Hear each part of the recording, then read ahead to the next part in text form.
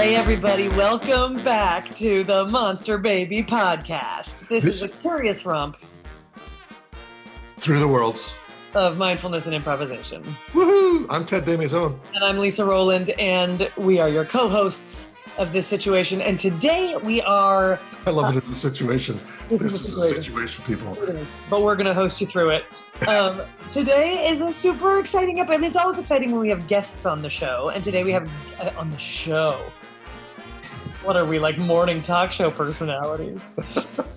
When we have guests on the podcast, and today is one of those days, and our guest is Tyagi. Also known as Sivasalam Tyagarajan. Tyagi is an awesome, he's a trainer and facilitator. He's been doing this work since the 70s, I want to say. Long time. And he is one of the pioneers of interactive training. So sort of like moving from this model of like sitting and watching a PowerPoint deck to where people are using one another to learn things. They're really surfacing the information that's already in the room. And he's creating experiences that help give people information or reflection, whatever, excuses to do those things. But it's less about sort of sage on the stage teaching, and it's more about facilitating interactive experience. And he was one of the first who was doing that. Yeah, he's been doing this a long time, and he's considered... he might be the most respected figure in the field. I'm just looking at his page here. Twice been elected president for the International Society for Performance Improvement, 27 years apart. Oh! He's been that big for that long, and he's been 5-time president of the North American Simulation and Gaming Association. Yeah. So, and the conversation you're about to hear is just delightful and playful, and I think it'll surprise you. Yeah. I think it'll be surprising. We're going to talk about paradox. We talked about being serious about playfulness and being playful about seriousness. And you might want to have a piece of paper and something to write with, because he leads us through an exercise at one point that you might want to do yourselves. Pretty fascinating. Yeah, we did it in real time, so you can do it right along with us. And yeah. Yeah, so without further ado, I say we'll let you get on with the listening, see what you think. Right on, and enjoy Tyagi as much as we did, and let us know what you think. At the end, you can write us at info@monsterbabypodcast.com. Yeah, enjoy. Here we go.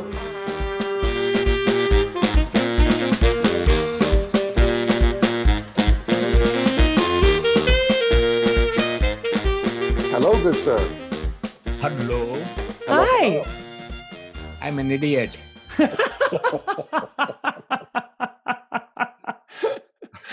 But you are here. A present idiot is worse than an absent idiot. It's lovely to see you. So nice to see you. How are you? We're doing well. We've been having a nice little chat. Did you record it? We did record it. Oh, congratulations. So my session is all done. You were brilliant. This has been Tyagi. Thank you for joining us. I went out with my grandson and my son for a quick trip, but got a little problem with the car and so on. Oh. So I have a legitimate excuse, and I have a note from my mother. We'll have to check the handwriting on that. Actually, I was listening to the previous podcast, and I was talking back to both of you, and I actually contradicted some of the statements you made. Oh, good. And all of the statements Ted made. Which episode were you listening to? The latest one I was listening to was the one on joy. Yeah, great. Great. Let me straighten you guys up. Yeah, Okay, good. please, lay it down. Please. We need No, it. that's okay. By the way, there are 3 kinds of joy. You were pondering around trying to define, explain what the joy is. Here is the official explanation straight from the Handbook of Positive Psychology. Okay. Type 1 is sensory, physical kind of a joy. The second type of a joy is knowing what your strengths are and being able to use your strengths in your job or whatever you are doing. So following your passion, as it were. So that is number 2. That sounds like agency to me. Exactly. Yeah. Okay. It sounds funny, Lisa. I don't understand what you say. Yes, of course it is agency. All right. That's So what's number 3? That's the joy insurance agents have. Travel agents, real estate agents. Exactly. Yeah, right. Incredibly joyful people. And the third kind of joy is being by the way, you guys obviously have both joy number 2 and joy number 3. The third kind of joy is doing what is your strengths, but doing it for the benefit of people other than you. You get a joy because you make other people happy doing what you specialize in doing. So this is one wimpy definition of what is happiness, what is joy, and so on and so on. Love it. That's a great taxonomy. Perfect. Yeah. Lovely. So the sort of sensory joy, the joy of doing something well, and then the joy of doing something well that is service to others. Yeah. Exactly. Cool. And this definition is due to Martin Seligman. Oh, University of Pennsylvania, right? Yeah. Good. Excellent. That takes care of my lecture part. Right. We've got all sorts of parts that the lecture part. that Exactly. is done. Well, I want to say, Lisa already said a quick welcome, but I want to offer an official welcome. Thank you so much for joining us. You and I just had the pleasure of meeting at the Applied Improvisation Network conference a few weeks ago. Oh, that was you. That was me, exactly. Back at Stony Brook. I was one of the bald guys you met. And you had just done the keynote presentation. And then we got the chance to meet and chat over lunch. And I'm so tickled that you're here with us. But that was such a funny event because you were a keynote speaker, one of 2, and Alan Alda was the other sort of big name that we had. And Alan who? Alan Alda, who runs a center there at Stony Brook to teach scientists how to use improv to speak better. Yes. There were some people, I don't know if you got this word back, there were some people who were, what's the word? Surprised or like a little upset at your presentation because they're like, he didn't have a point. And in my experience, it was beautiful and wise and delightful. And I thought, oh, that's interesting. They didn't think you had a point. Well, so let's just fill people in because you told me that the keynote was basically showing up and saying, "Here's who I am, and what would you like to talk about?" and sort of fielding the topic from the audience, and not showing up with sort of like a PowerPoint deck and slides and takeaways. It was like a little bit more organically sourced. I don't know if that is true because I didn't have a point. Yeah. Yeah. Great. Cool. Not going in, but I left with one. Oh, good. That is called a Rorschach speech. It's an blot. You find whatever point you want to find. Yeah. So in retrospect, do you think of yourself as having had a point? Or is it more just you? Yeah. Yes. One way, but by the way, I think somewhere in Alan Alda's brilliant keynote, he said, a lecture is an answer to a question that nobody asked. I don't know if you remember that. I'm aware of that fact. And I want my keynote to be an answer to questions that nobody asked. I said, how can I stop being a clairvoyant being telepathic. I knew Alan Alda was going to say that in his keynote. So I kind of anticipated what he was going to say. Brilliant. I said, to heck with it. You guys ask me questions, I will give you answers. It was really great. Well, what came out of that conversation were some really interesting thoughts about paradox. Mm-hmm. And I thought, in terms of inviting you to come on the podcast, I thought, well, that would be interesting to explore, because so much of what we talk about ends up being a paradox. And so Yes. when I took our episodes and wrote the Playful Mindfulness book from it, every chapter had a central paradox. Like, oh, this is curious. So I was intrigued with your thoughts about that. And, maybe that's a starting point for us today. But I'm guessing we don't even need a starting point, but we could start there. I feel like we've started. It started. Okay, good. It already happened. There are many people in the improv business keep telling everybody life is an improv. Mm-hmm. And I keep telling everybody life is a paradox. Mm.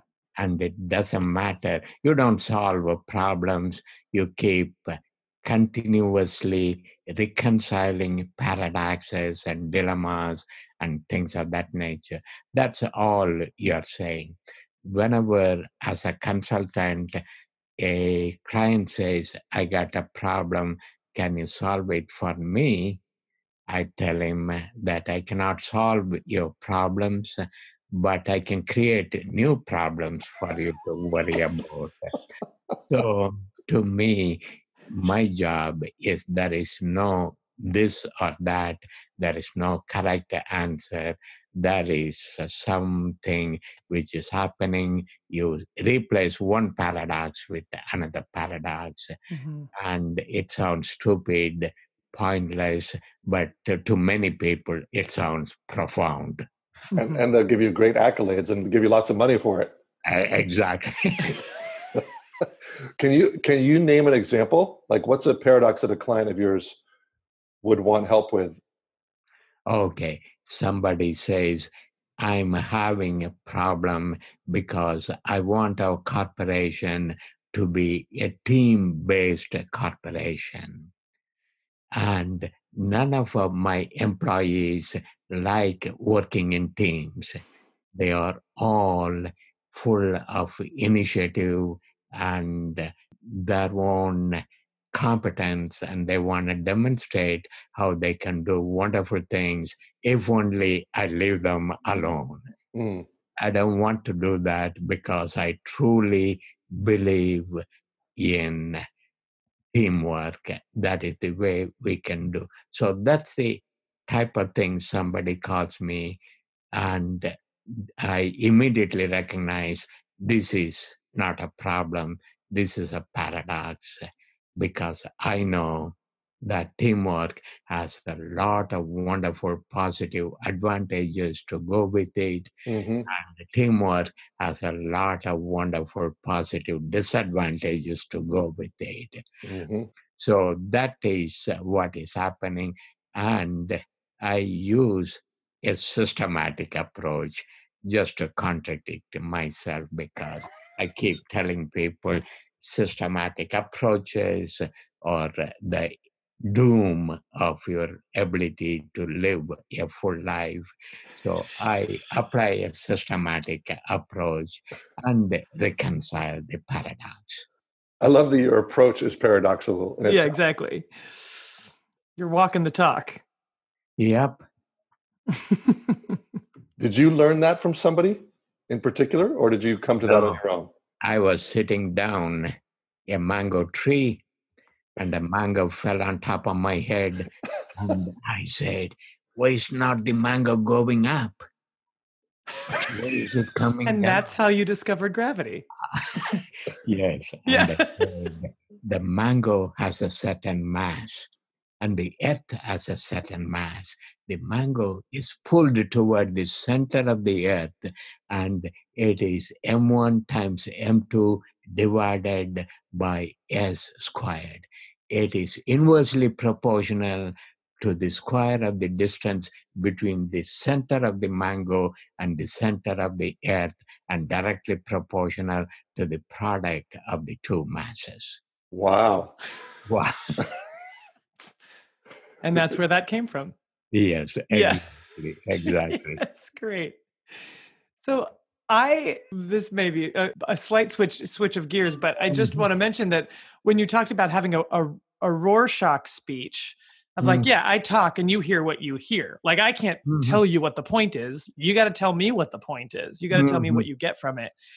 Feels very, from what I understand and what I've experienced of what and how you facilitate, that's very much what it is. It's like, I don't know the answer, but I have ways of creating a container where you all can discover things, like where you can uncover things that are interesting to you, but I can't tell you what those things are.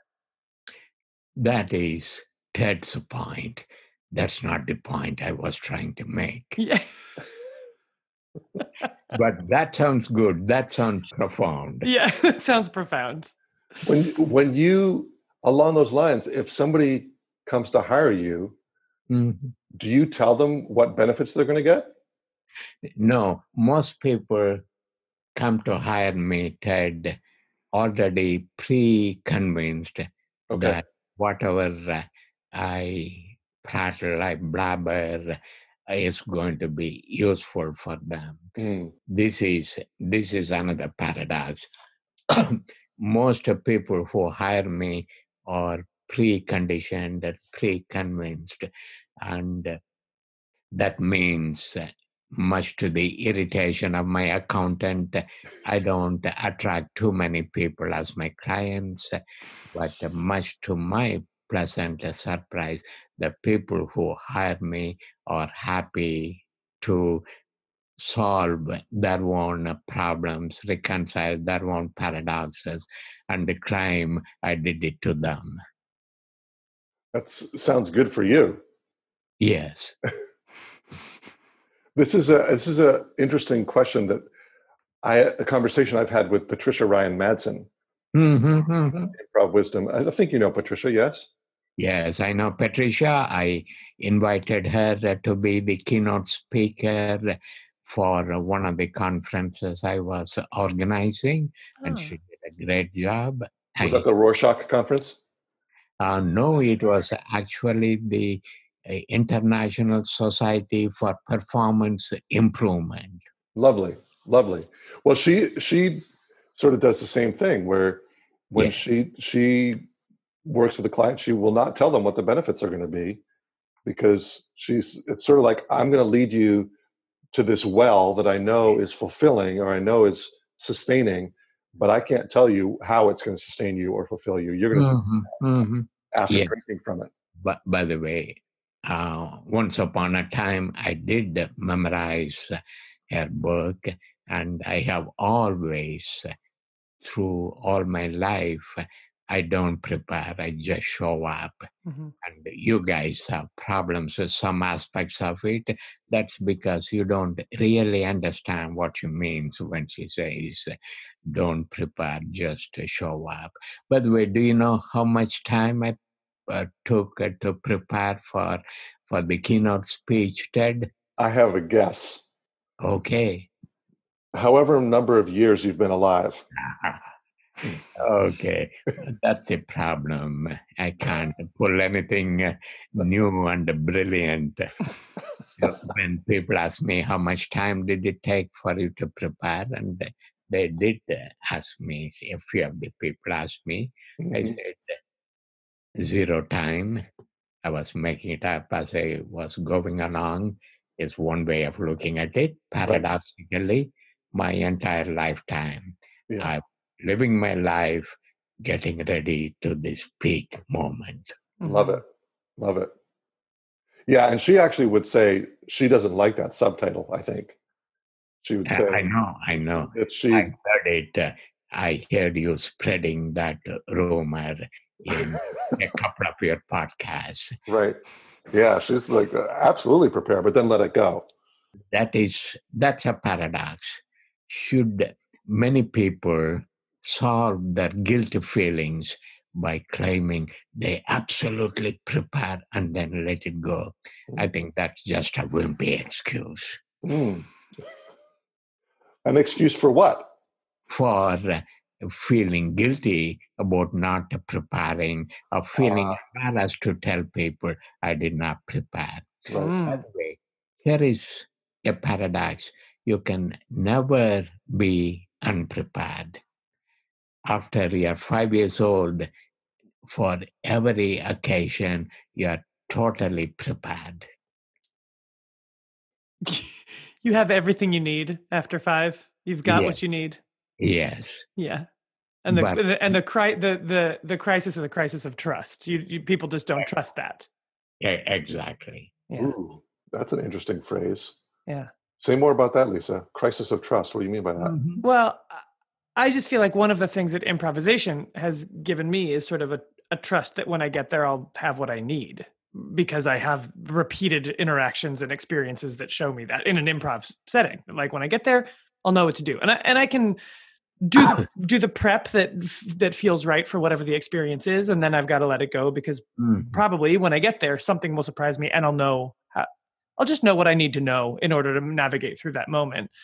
And I think that the problems come when we lose that moment when we lose that experience of like, I bet when I get there, I'll have what I need, and sort of being willing to let go of the things that I know and be willing to sort of like drift into the sea of the moment and see what comes. And the thing that not trusting makes us do is like cling on to the things that we know.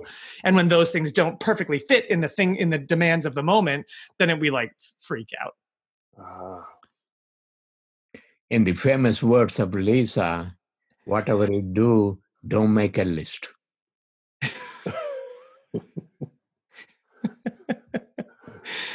Yeah. Famous words of Lisa.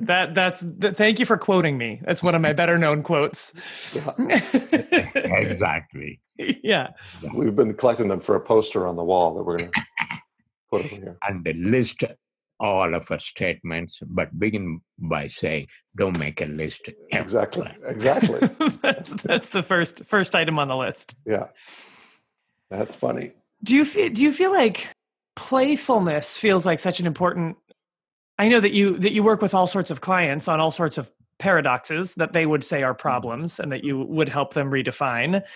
And you certainly have a playful vibe approach, even like to our conversation, right? It's like, and I wonder how much of that and how you manage to bring that to people who maybe are not sort of like wired for play, or who are not used to that. Sort of like, is that a big part of the way that you work with clients? Primarily, it all happened when I was sitting under a mango tree. These are my gurus. Oh. I'm learning from them. Okay. So we are in the middle of a seminar. Banyan tree. Okay. Yeah. Not a banyan tree, a mango tree. A mango tree. That's where all the good stuff happens.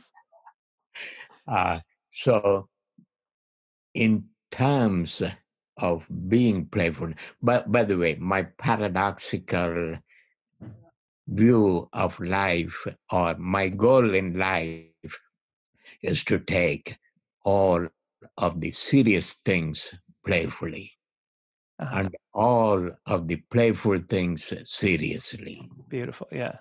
So my doctoral dissertation was on the use of humor in serious training. And one of my favorite games is on death and dying.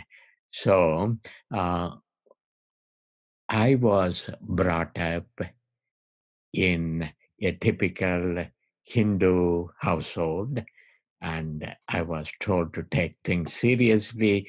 If I am flake, I will end up like a Ted. My parents were clairvoyant. Krishna forbid, yeah. Exactly. And so looking at that, they said, whatever you do, never play card games. So I decided that's the only thing I'm going to be doing. I became an inventor of new card games. I started using card games for training people to do serious things. So my being playful is a reaction against being always told never ever be flaky or playful. Uh-huh. Yeah, cool. Do you think if you had grown up in a family of clowns that you would have been very serious? Probably. Are you rebellious? Let's do a control study. Beginning tomorrow, I'm going to move on to a clown family. We'll check back in and see how it goes. Lisa's a trained clown, you know. I wouldn't go that far. Oh, I have done some clown training. Lisa has trained with clowns. Wonderful. It's probably too late, but just to maintain this control study setting in my next life, I will be a son of a clown family. That's perfect. Well, and Hinduism sets you up perfectly for that. Exactly. Because other traditions, you wouldn't have that opportunity. Yep. And talking of next life, I don't believe in reincarnation, but in my previous life, I used to believe in it. And in your next life, you might. Exactly. Yeah. That's very fascinating. Yeah. I love this notion that you had this approach or this mindset so early on, and that it has stayed with you and sustained you. It seems like it has fulfilled you. You seem a pretty happy person. Either that, I can do a wonderful role play of a happy person. Yeah. But I'm curious about, you said one of your favorite games is on death and dying. Can you describe that exercise? Got a piece of paper? Do I have a piece of paper? Sure. Yes. Okay. You have a piece of paper, Lisa? I don't. Do I have a piece of paper, Ted, in here? Oh, yes, I do. Hold on one second. Do. I got it. Okay. So fold the paper in two, rip them apart. So you got two papers from one paper. Okay. Yeah. Good. Put one paper on top of the other paper, fold them, keep ripping it off half and half until you get 8 pieces of paper. Okay. So I've got 2, now 4. I'm hoping people get the auditory experience of this. I got 4. Okay, and then we're going for 8. Yeah. Excellent. Name 8 Hindu gods and goddesses. Go. Exactly. That have to do with death and dying. Shiva, Kali. Okay. Okay, it's not your game, Ted. Hold your horses. Sorry. Okay. You have a pen or a pencil, presumably? Yes. Got it. Yes. Good. On 2 of the pieces of paper, 1 on each piece of paper, write down the names of 2 of the most important people in your life. So 2 pieces of paper, 1 on each piece of paper, 2 significant people in your life. So 2 names go on each piece of paper? No, 1 name goes on each piece of paper. Got it. Good. How many blank pieces of paper do you have? 6. Good. On 2 other pieces of paper, 1 on each paper, can you write down one of your strengths, one of the things you do very well, one of the things you're extremely competent? For example, punctuality is one of my strengths. Got it. Okay. Right. Got it. By the way, just to give you behind the scenes, I'm making this thing up. What you write on a piece of paper can change from place to place, from people to people. But the effect is the same. On the 2 other pieces of paper, can you write down two material things, two things you have in your life, two tangible physical objects, like for me, my iPad and MacBook Pro. What are two things Mm-hmm. you have in your life which are very useful to you, which if somebody takes it away from you, you'll be unhappy? Right. Got it. Mm-hmm. All right. Two left.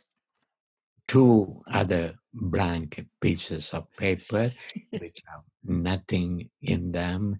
Can you write down on these two pieces of paper two activities you enjoy doing, Mm. like hobbies, or you enjoy doing Sarasasana and standing upside down, or going for a walk, or reading murder mysteries, whatever you want to do. Got it. You got 8 pieces of paper? Yes, Yeah. sir. Okay, listen carefully. This is your future. I'm going to tell you a story to take you through guided visualization. And the doctor said, it's just a lump.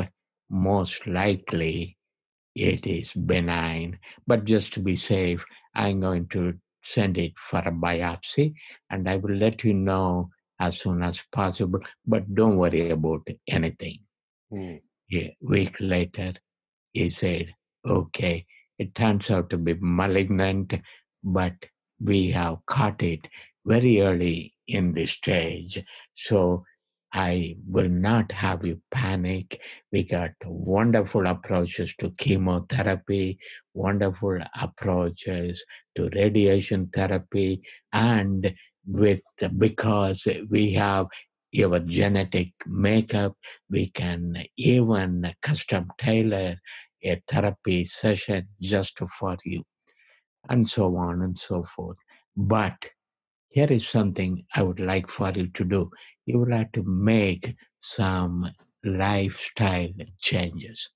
Mm. Good. Can you look at the 8 piece of paper and remove any 2 of these pieces of paper you can afford to be without as you go through this series of therapeutic interventions?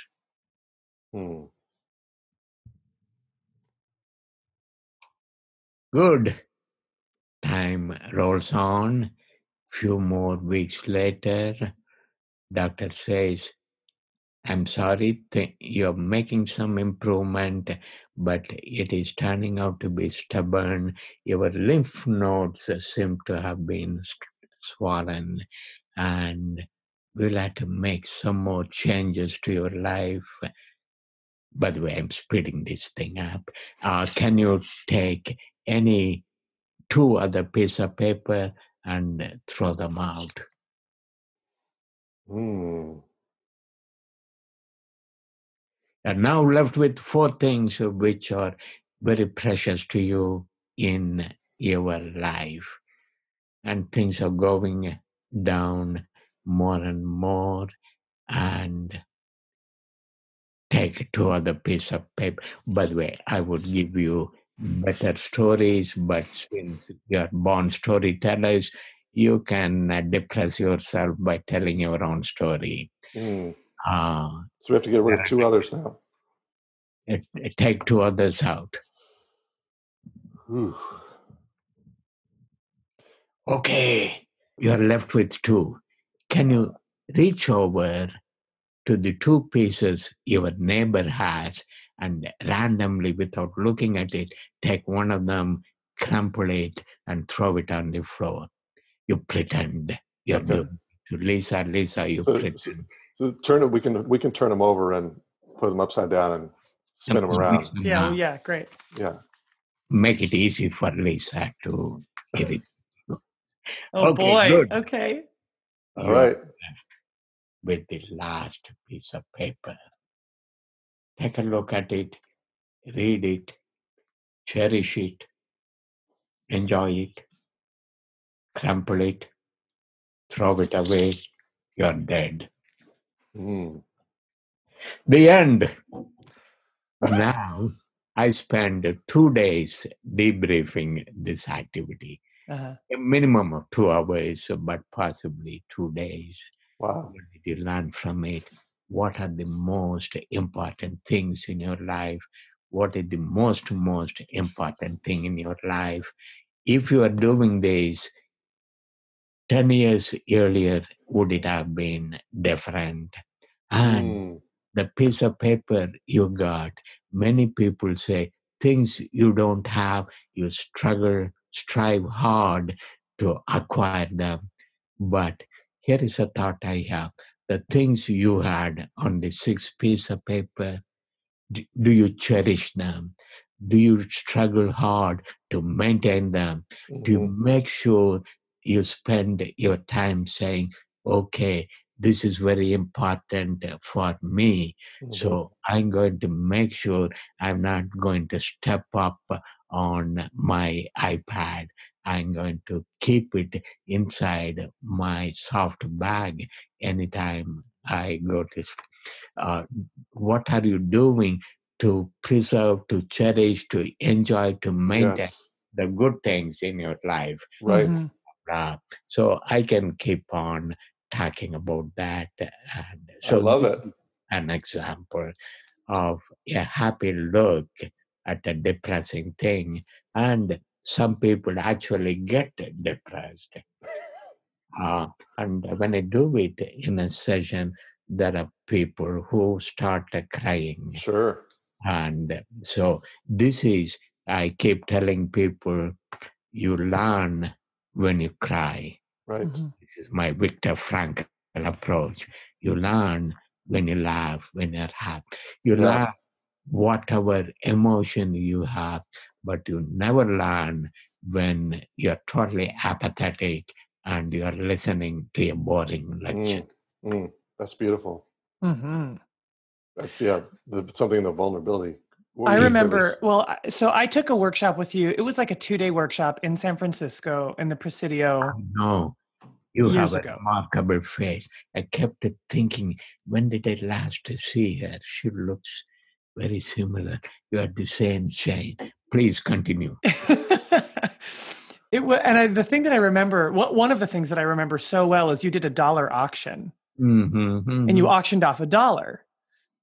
I think Nowadays, I do $20, but $20. during those days when you were in high school, I just did a dollar auction. Yeah, and there was this room full of people, and people. I want to say the ultimately the winning bid? was like $45 or $50. I mean, it was like she really paid a lot of money for this dollar. That was a cheap group. Was it cheap? Usually people pay more. Yes.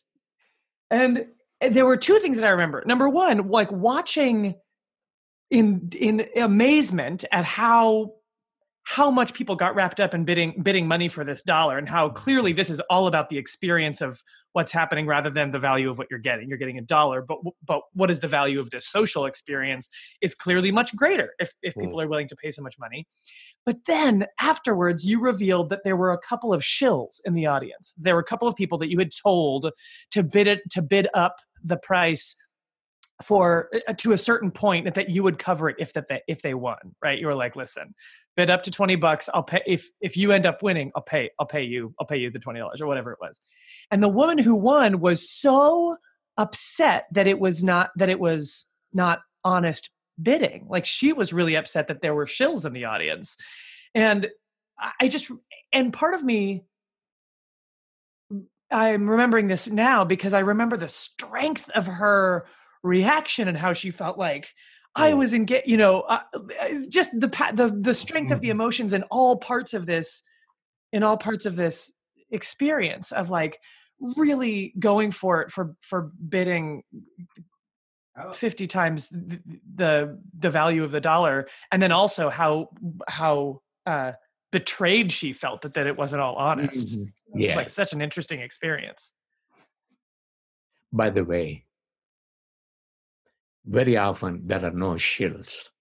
Oh, really? But I tell people that was a show. I don't remember if in the San Francisco session whether I had a shill or not.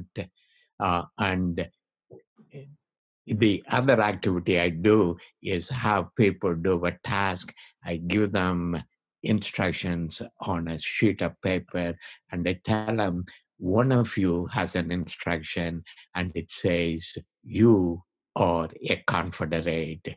Your job is to try to make your team lose the task and do it without being found out, because at the end, I'm going to ask everybody to point to somebody who is the Confederate. And there is absolutely no Confederate. And the fact you think that Lisa has been set up to screw up this podcast makes people behave like Right. they would.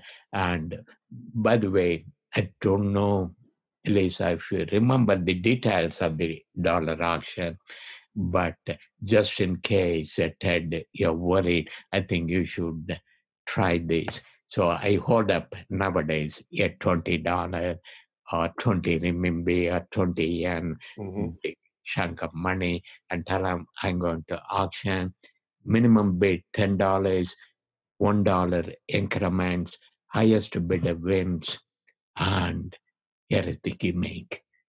I pay the highest bidder after taking the money from him, but I also collect from the second highest bidder. That's right. That's right.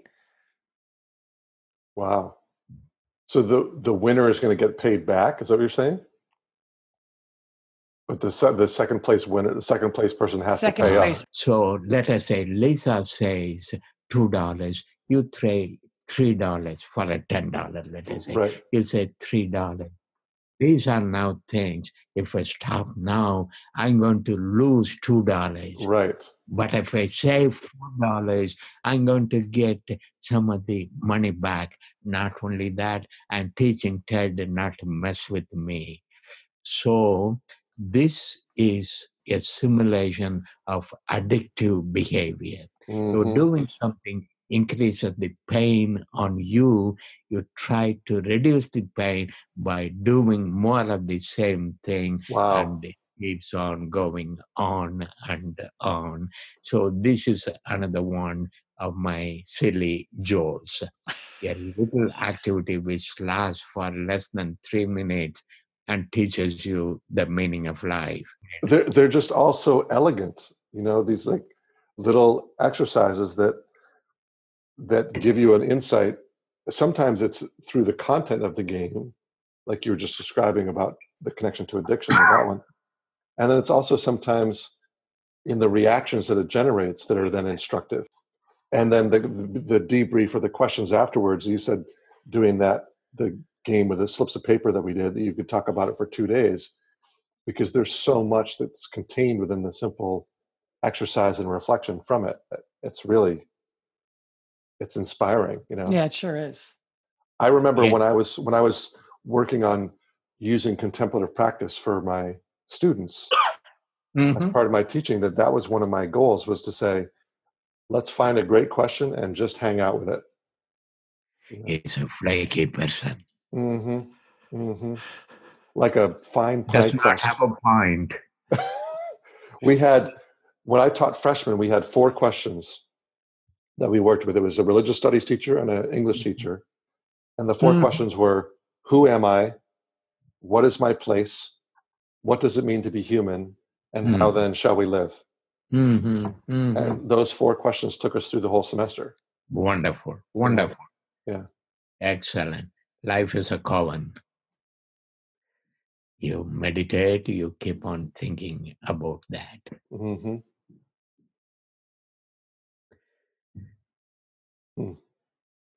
We've talked about koans on the podcast before. Yes. For those of you who are listening and worried about long pieces of silence, that is because from time to time, people stop talking and start thinking. Okay, enough silence. Presumably, they're thinking as well. That is true. Lisa, I'm curious if you're willing to share. What was your last piece of paper?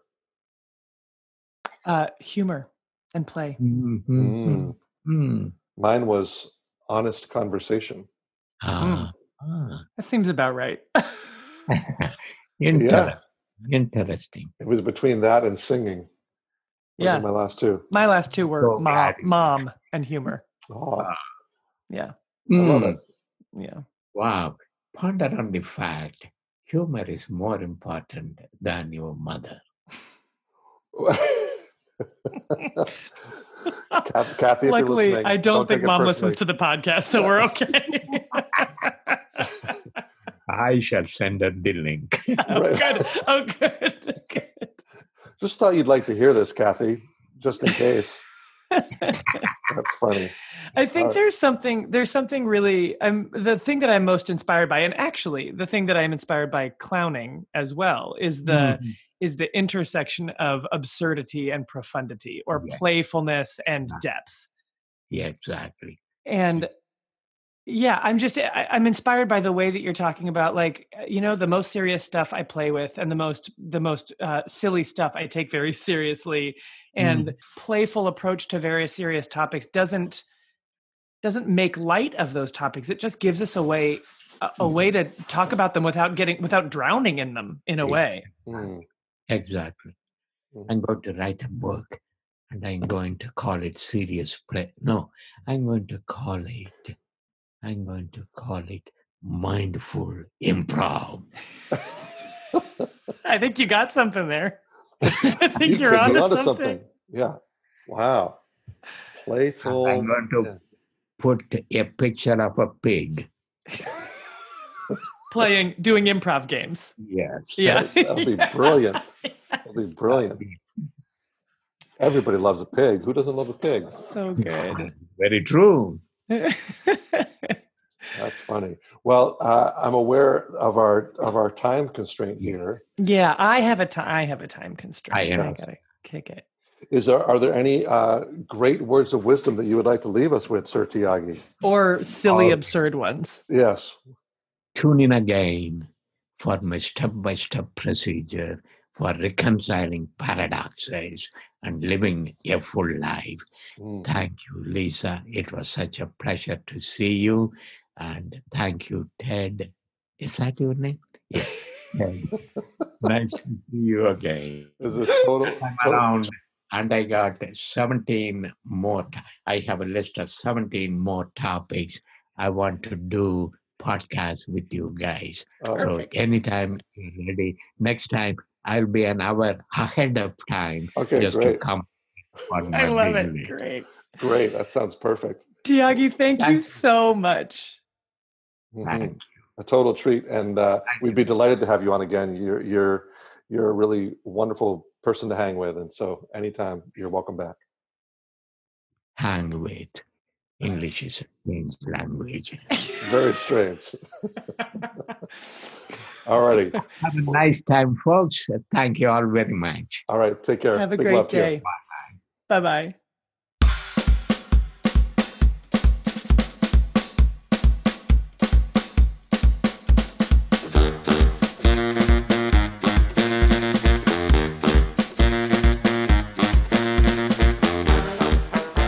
Okay, so how about that? That was your experience of Tyagi. How'd you find it? What a guy! He's such an interesting dude. I think the thing that I'm most struck by Tyagi is how, like, he's this incredibly accomplished person in his field, doing really high-profile work, and he comes off in this sort of, I was about to say he doesn't seem like he takes anything that seriously, and maybe that's what I mean. Like nothing is precious. Nothing seems precious to him. Yeah, so cool. And there's something so sort of like, fun and delightful and impish. I love that word. I love that word. There were times when, like, he started talking and I was like, I don't know where we're going, but it's like sort of fun to be along the ride. Yeah, I'm on board. Yeah. I love how he is both praising, he'll like offer praise and, you know, like we're the best people in the world. And then he'll give these little playful jabs of like, we're totally nothing. Yeah, when his somebody came into the room and he was like, "Oh, I'm talking to my gurus. I'm learning. Right. I'm learning from them," and then and then would pretend he forgot your name, and none of this matters, and it's all pointless anyway. And he I does love that because I feel like my philosophy of life shares some of that combination of like right sacred preciousness and it's all accident. And he does it with himself too. Yeah. You know, so it's like he's giving as well as he's receiving as well as he's giving. Yeah. He seems to have like a healthy perspective on the whole thing. Right.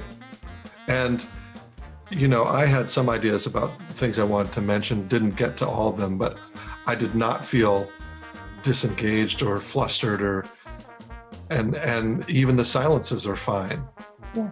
You know, so it's just really fun to hang out with him. And I totally hope he'll come back again. He said he would, but yeah, that'd be fun. I hope he can come back and join us again because I'm sure we'd have another fun conversation. That'd be fun. Totally. So, yeah, it was awesome. Thank you for listening, everybody. Tyagi is a true, he's just fascinating and wonderful. And he has such an amazing gift at what he does and how he sees his work. And so if you don't know him, check him out. If you are in the applied improv world, you probably do know him.